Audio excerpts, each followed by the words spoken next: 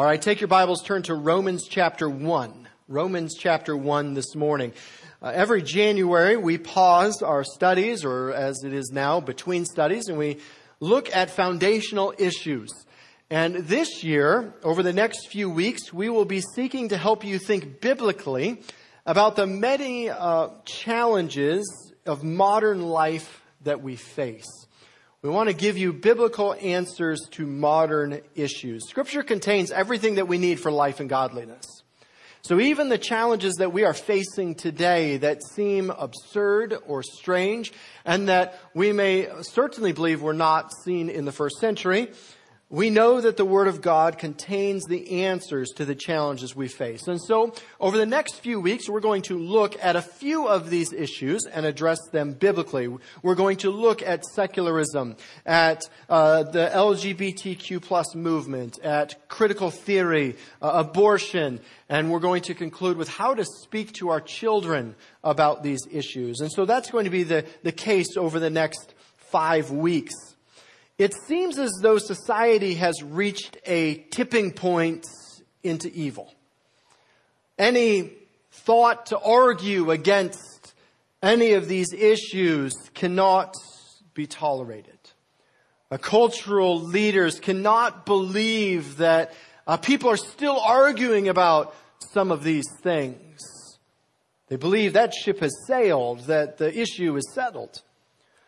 The political sphere is as divisive as it's ever been. Young people are seen as completely out of place and out of touch if they maintain their purity. The drug problem continues like a flash flood across our country. Violence, deceit, immorality, death, destruction, hardship, they're all around us. The cultural and political leadership continues to drive our culture further away from God. And sadly, today, many churches seem to echo Oprah more than they echo God. Why are we here? How did we get here? And what do we do about it? Well, again, God answers these questions for us. In the middle of the onslaught, we often feel like Habakkuk. Habakkuk, as he watched Israel around him fall into ruin, cried out, "O Lord, how long shall I cry for help and you not hear me? Or cry to you violence and you will not save? Why do you make me see iniquity? Why do you look idly at wrong? Destruction and violence are before me. Strife and contention arise. So the law is paralyzed. And justice never goes forth. For the wicked surround the righteous. So justice goes forth perverted." We might ask how we arrived here and how people can think the way they think. To those of us raised in a biblical worldview, the thinking that leads to the place we've arrived in our society seems so foreign. We struggle even to comprehend how they can even think the way they think. We can't comprehend how someone would think they'd been born in the wrong body. We can't fathom how someone would think that killing babies is okay and even to be celebrated. We can't believe that some would stand for crime. We must understand in the middle of this that our society's religion is not Christianity. We like to believe that we're a Christian nation, but we're not. We must come to accept this if we are to understand what is happening around us. Today's religion is not Christianity, but can be summarized under the word secularism. What is secularism? Well, secularism is the absence of any binding theistic authority or belief. It is an ideology, secularism, and a consequence, secularization. It is a religious indifference which leads to intolerance of religion. Studies have shown the rise of what they call the nones, not Catholic nuns, but the N-O-N-E-S nones. In other words, what religion do you believe? They would answer, none. I believe in no religion. And in doing that, they espouse a religion themselves. Interestingly, Scripture speaks to secularism and predicts its onslaught. In today's passage, Paul presents for us a path of cultural destruction. And he demonstrates that this cultural destruction is the act of wrath by God on a culture. However, this text is not given for hopelessness. It is not so that we can just despair of the world around us, but rather it gives us hope and the kingdom and the promise that the kingdom will advance. Let's look at our text today, Romans chapter 1. We will begin in verse 16. For I am not ashamed of the gospel, for it is the power of God for salvation to everyone who believes, to the Jew first and also to the Greek. For in it the righteousness of God is revealed from faith for faith. As it is written, the righteous shall live by faith. For the wrath of God is revealed from heaven against all ungodliness and unrighteousness of men who by their unrighteousness suppress the truth. For what can be known about God is plain to them, because God has shown it to them. For his invisible attributes, namely his eternal power and divine nature, have been clearly perceived ever since the creation of the world and the things that have been made, so they are without excuse. For although they knew God, they did not honor him as God or give thanks to him, but they became futile in their thinking, and their foolish hearts were darkened.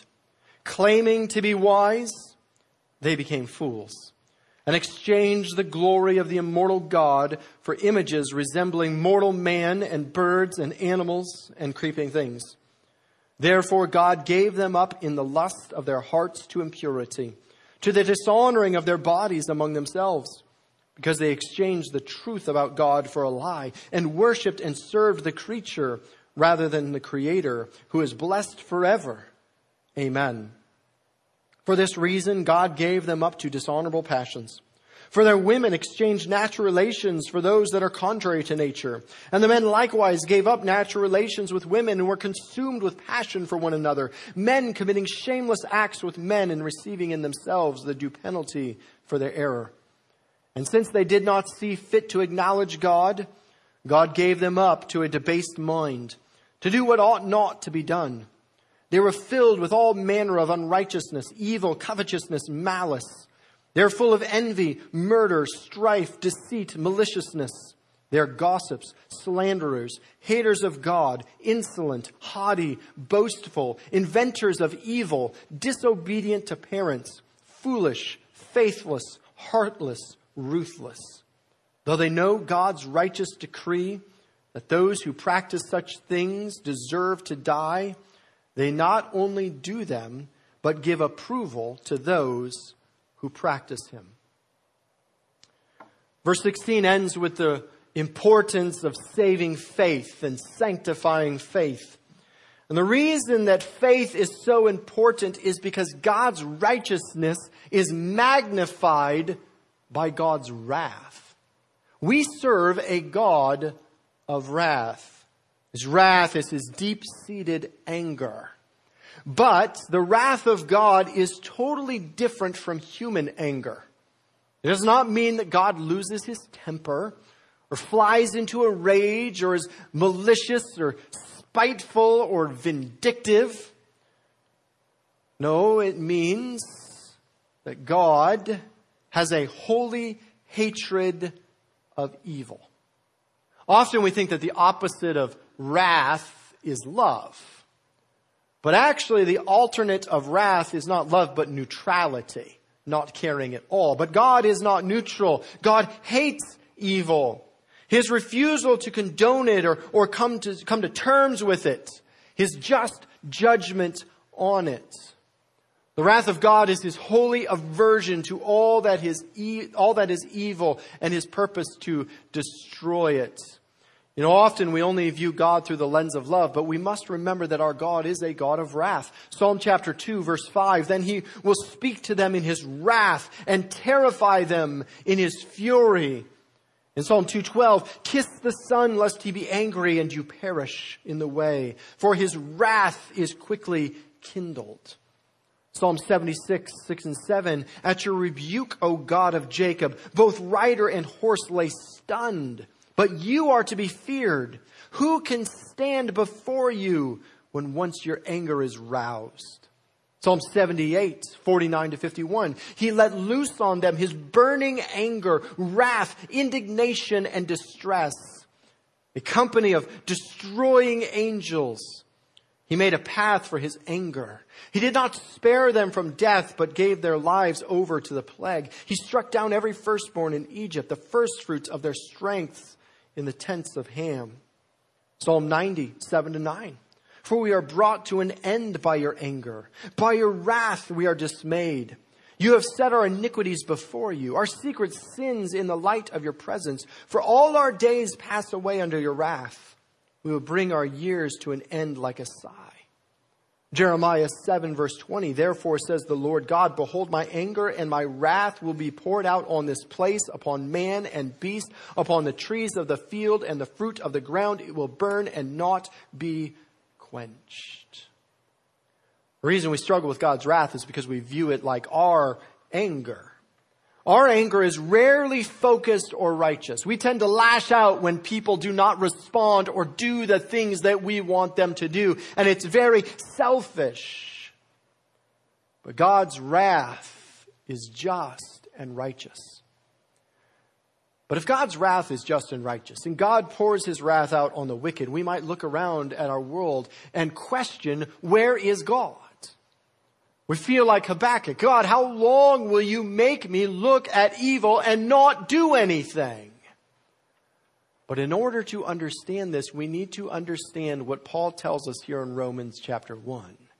That what we are looking at and what we are seeing happen is actually God's wrath being poured out on a culture. We need to see first the just reason for God's wrath. This is verses 18 through 23. He says, the wrath of God is revealed from heaven against all ungodliness or impiety towards God, and unrighteousness or injustice towards men, the unrighteousness of men, who by their unrighteousness suppress the truth. For what can be known about God is plain to them, because God has shown it to them. For his invisible attributes, namely his eternal power and divine nature, have been clearly perceived ever since the creation of the world in the things that have been made, so that they are without excuse. For although they knew God, they did not honor him as God or give thanks to him, but became futile in their thinking, and their foolish hearts were darkened. Claiming to be wise, they became fools, and exchanged the glory of the immortal God for images resembling mortal man and birds and animals and creeping things. The unrighteous man lives as though no will of God exists, as though God has not revealed his will. The ungodly man lives as if there is no God. And while unrighteousness has to do with morality, our relationship with our fellow man, ungodliness has to do with our religion, our relationship to a Savior. Notice the progression between ungodliness and unrighteousness. A lack of respect for God leads to a lack of respect for the people God created.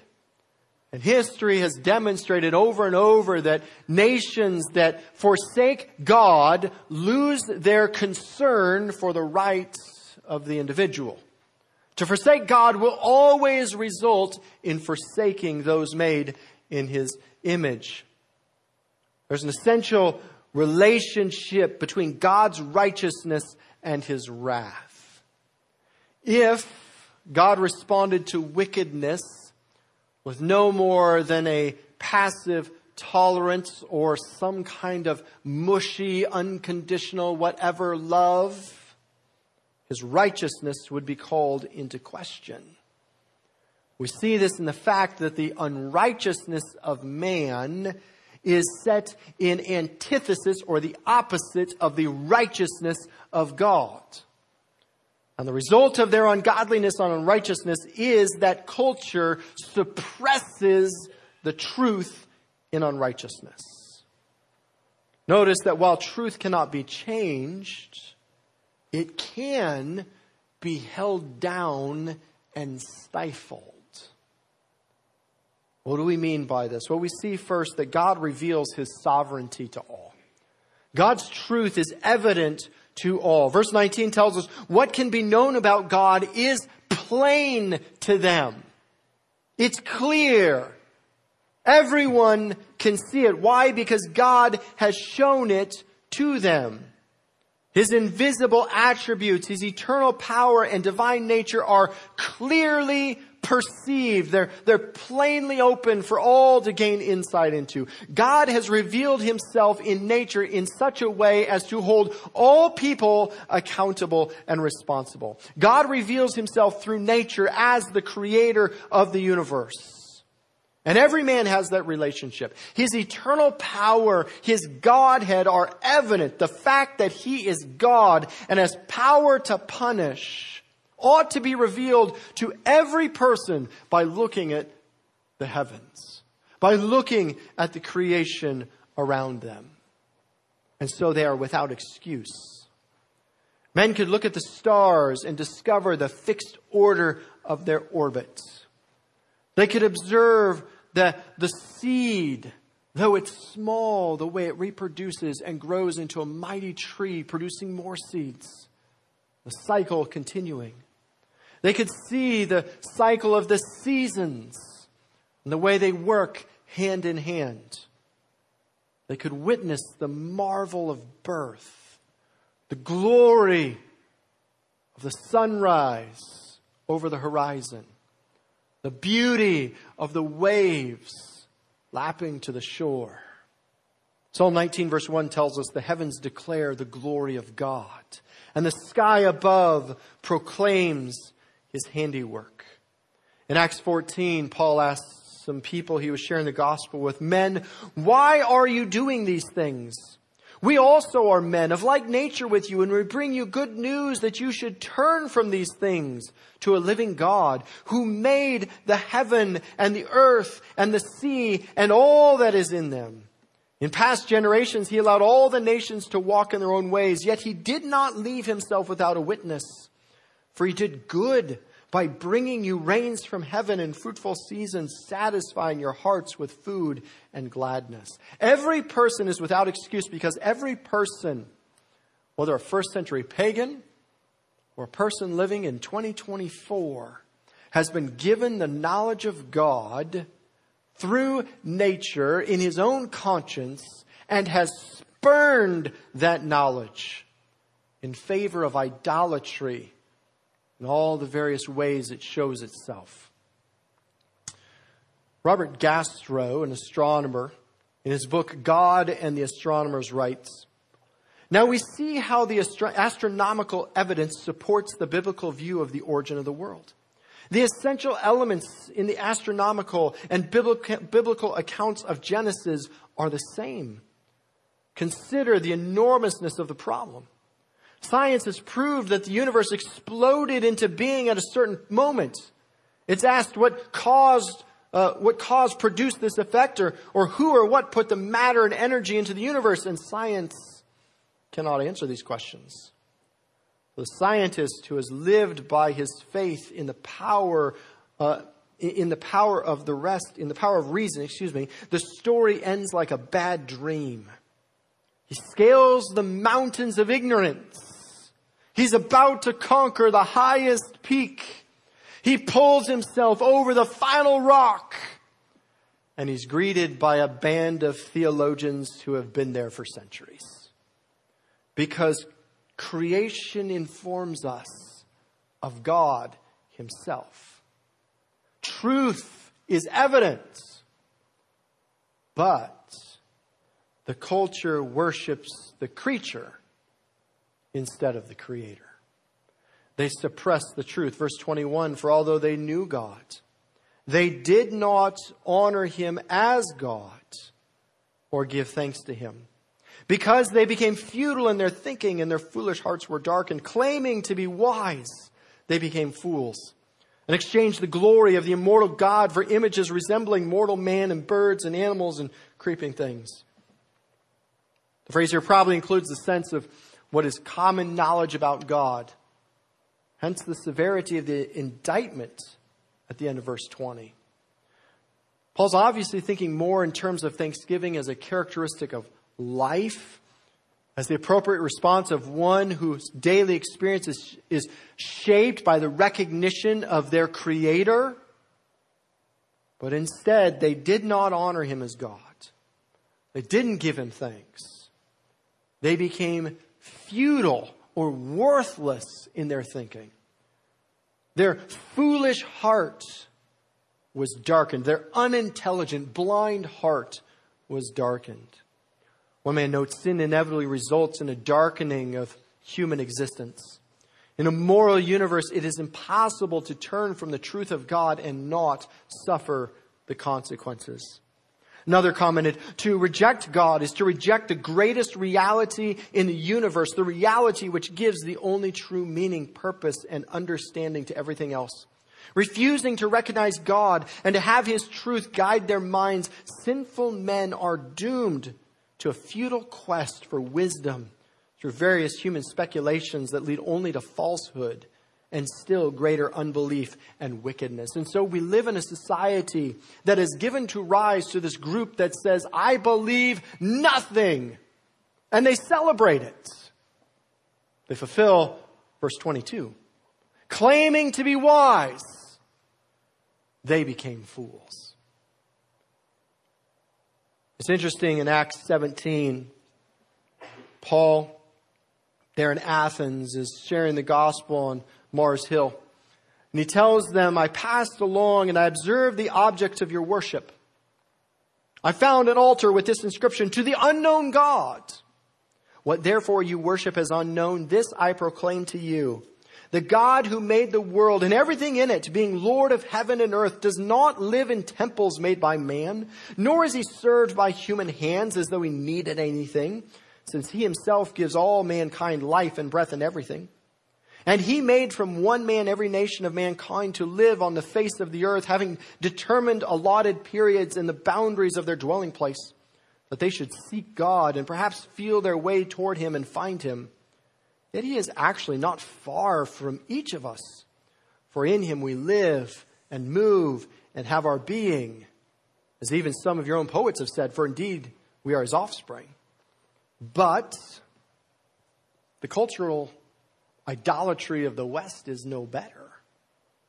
We have exchanged the worship of God for the modern obsessions of wealth, fame, power, entertainment.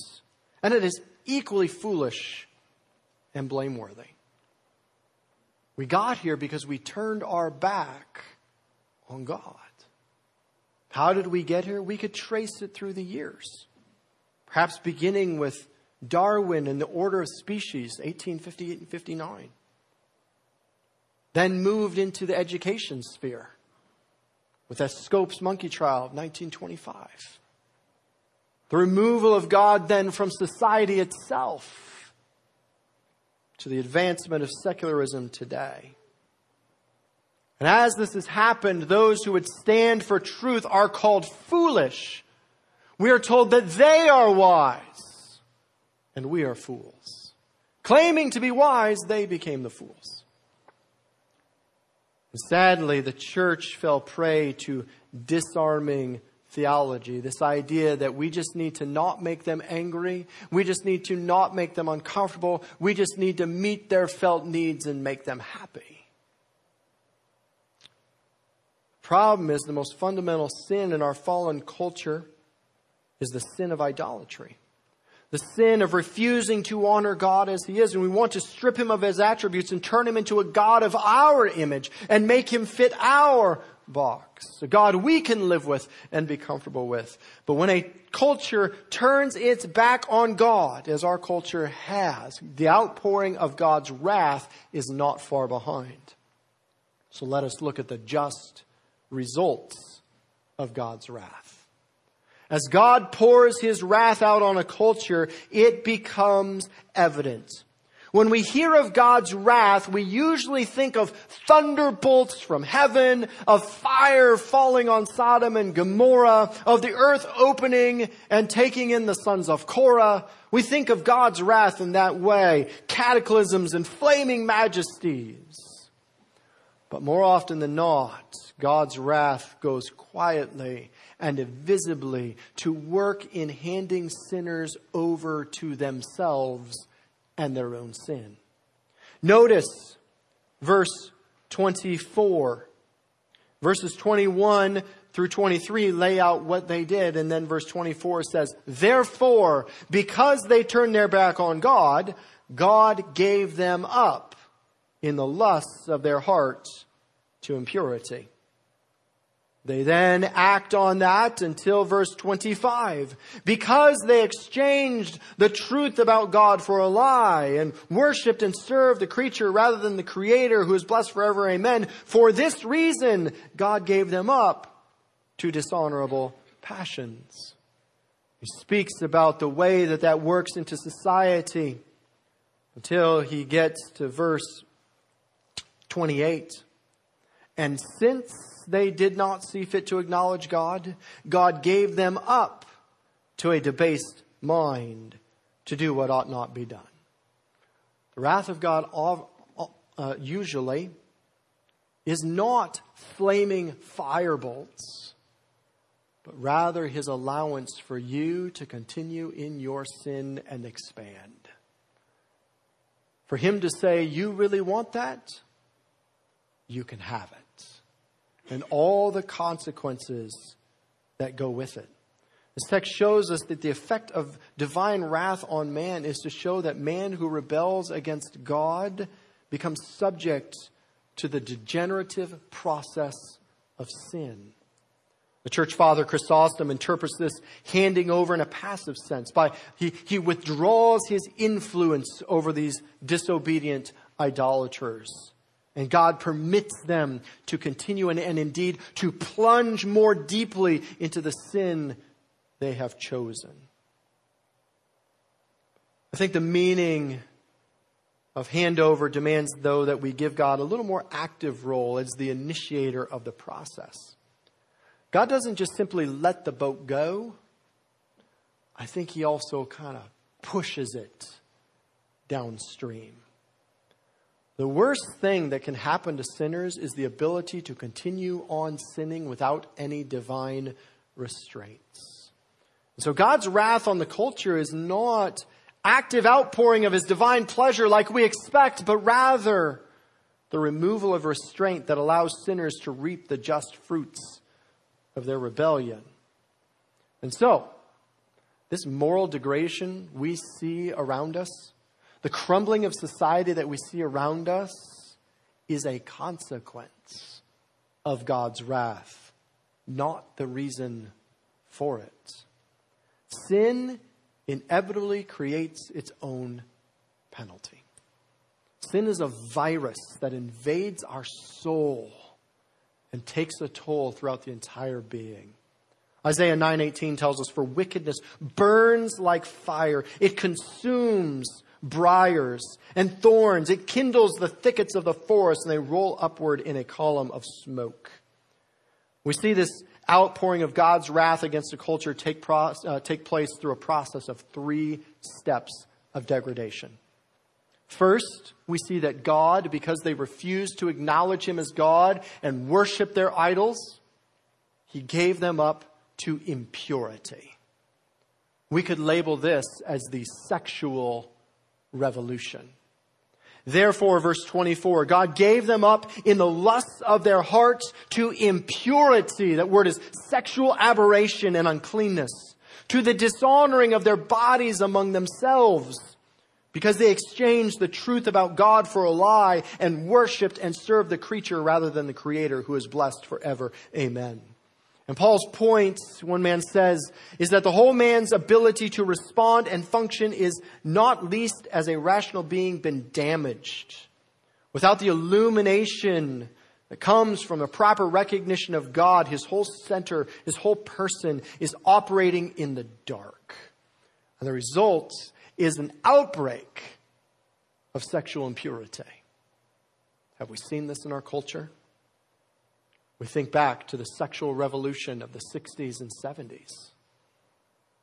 When man, the 20s, 30s, and 40s removed God from society, the result was the 60s and 70s and the sexual revolution, which led in 1969 to no-fault divorce being legalized in California and signed into law by none other than Ronald Reagan himself. God gave our society over to impurity and a sexual revolution, which leads then to a second step. Verses 26 and 27. God gives them up to dishonorable passions. We label this the homosexual revolution. For this reason, God gave them up to dishonorable or disgraceful passions. For their women exchanged their natural relations for those that are contrary to nature. And the men likewise gave up natural relations with women and were consumed. Another interesting word meaning set on fire with passion. This ungoverned, evil, pathological desire for one another. Men with men committing shameless acts, obscene acts, and receiving in themselves the due penalty of their error. It's interesting. In the Greco-Roman world, homosexuality was quite common and even highly regarded. It's evident from Plato and Plutarch that it was a feature of social life, indulgent in not the least by gods like Zeus and emperors like Nero. The homosexual reputations of the women of Lesbos was so well established long before Lucian made it the theme of his fifth dialogue, from which we now get the title lesbian. And today, the sexual revolution and the arguments for that sexual revolution and free love, who are you to deny love, has now led to an obscene love. And the result is that they receive in themselves the due penalty for their error. They receive back, there's some emphasis on this reciprocal nature of the transaction. We see it in the homosexual movement of the 90s and 2000s. The transgender movement, then next, of the last 10 years. The Obergefell decision in 2015. And these same arguments will continue to be used as that ball continues to roll of God's wrath. Because the final stage is that God gave them up to a debased mind. We might label this as societal chaos. Verse 28. And since they did not see fit to acknowledge God, God gave them up to a debased mind to do what ought not to be done. They were filled with all manner of unrighteousness, evil, covetousness, malice. They are full of envy, murder, strife, deceit, maliciousness. They are gossips, slanderers, haters of God, insolent, haughty, boastful, inventors of evil, disobedient to parents, foolish, faithless, heartless, ruthless. They did not see fit to acknowledge God. They made a decision. God's not real. And so God gave them up to this debased, this disqualified, useless mind that results in societal chaos. And as you read verses 29 through 31, it feels like a statement about our own culture. Evil reigns and righteousness is oppressed. Evil is declared as good, and good is declared as evil. Society crumbles under God's judgment. We might be like Habakkuk and say, God, how long are we to look at this evil until you act? And God's answer is, I am acting. So, what's the answer? It feels as though we're fighting upstream. as though it is hopeless, as though society is gone. What is the answer? Many would think that the answer lies in political reform. And certainly, political reform is desirable and would be good. But it's not the answer, because all that political reform would do is delay the inevitable. Men are not evil because there are not laws. Men are evil because they are evil. It doesn't address the root problem.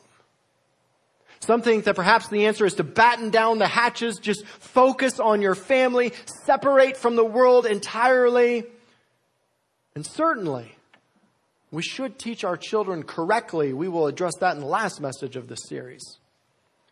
But separating completely from the world is not the answer. We are told that we are to be in the world, but not of the world. Some then are left simply to wring their hands in fear and shake their head in disgust. But God has not given us the spirit of fear. Instead, we must recognize that there is an answer to the slide into secularism that we are observing. The answer is given in the very first verse of the passage we read today. The answer is the gospel. For I am not ashamed of the gospel, for it is the power of God for salvation to everyone who believes, to the Jew first and also to the Greek. The gospel is the answer. John 3:36. Whoever believes in the Son has eternal life. Whoever does not obey the Son shall not see life, but the wrath of God remains on him. You have the answer. And if we would be willing to share the gospel with those around us, when the opportunities arise, if churches across this country would rally to the call, perhaps God would re-enter. Perhaps God would work. There is hope because the gospel is powerful. But along with the gospel, we see in verse 17 that the righteous must live by faith. For in it, the righteousness of God is revealed from faith to faith, as it is written, the righteous shall live by faith. A major reason that society has crumbled is not simply that society has fallen into sin, but that the response of the church to this sin has not been the gospel and a righteous life, but rather the desire to become a circus and a show, to make people feel good and have fun. The desire of the church has been to enter the political sphere instead of the kingdom of God. We have forgotten the gospel and we don't live by faith. Habakkuk faced this in chapter 1 as he decried God. What are you doing? It's interesting as Habakkuk continues that God tells him, I am working. In fact, I am going to take Israel into captivity by the Babylonians. And Habakkuk's response is, wait a minute, God, that's not what I meant. That's not what I was talking about. And God says, you don't understand me. And he begins to lay out who he is and his grand work. And Habakkuk's final response is to say, I hear and my body trembles. My lips quiver at the sound. Rottenness enters into my bones. My legs tremble beneath me. Yet I will quietly wait for the day of trouble to come upon people who invade us. Though the fig tree should not blossom, nor fruit be on the vines, the produce of the olive fail, and the fields yield no fruit, the flock be cut off from the fold, and there be no herd in the stalls, yet I will rejoice in the Lord. I will take joy in the God of my salvation. God, the Lord, is my strength. He makes my feet like the deer. He makes me tread on high places. The answer to secularism in the slide today is to understand we are not a Christian nation. We are a nation under God's wrath. And the answer is not political reform, although we would desire it. The answer is not to run. The answer is not to fear. The answer is to anchor ourselves to God, to live in righteousness and share the gospel. There is hope, and you hold the answer. So let me give you 3 so whats today. 3 things you can do to change the culture. 1, hold a firm commitment to the authority of Scripture. Don't exchange the truth of God for a lie. God is not interested in meeting felt needs. God is interested in meeting the need of righteousness. Don't surrender the authority of Scripture.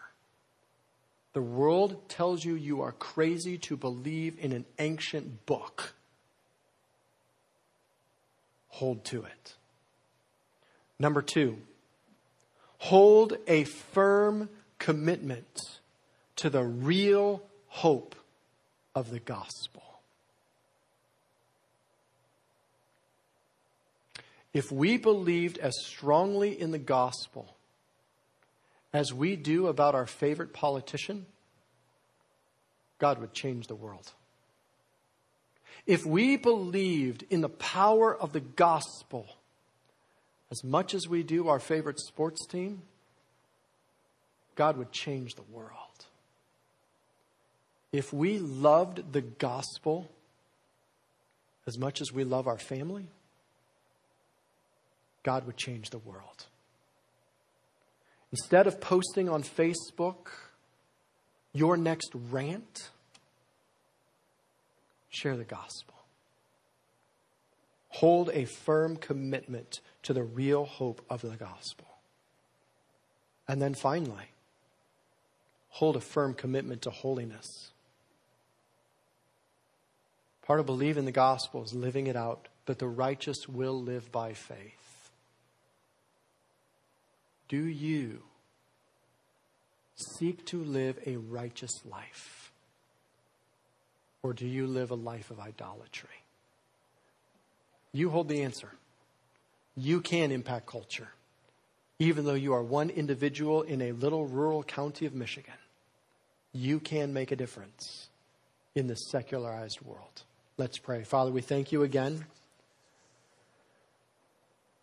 that we can have an impact and have hope in a world that is under your wrath.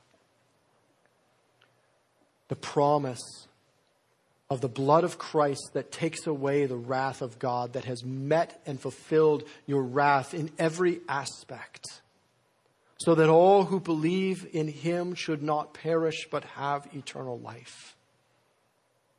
I pray that we would truly believe that we would live it out and proclaim its glory. We love you. In Jesus' name, amen.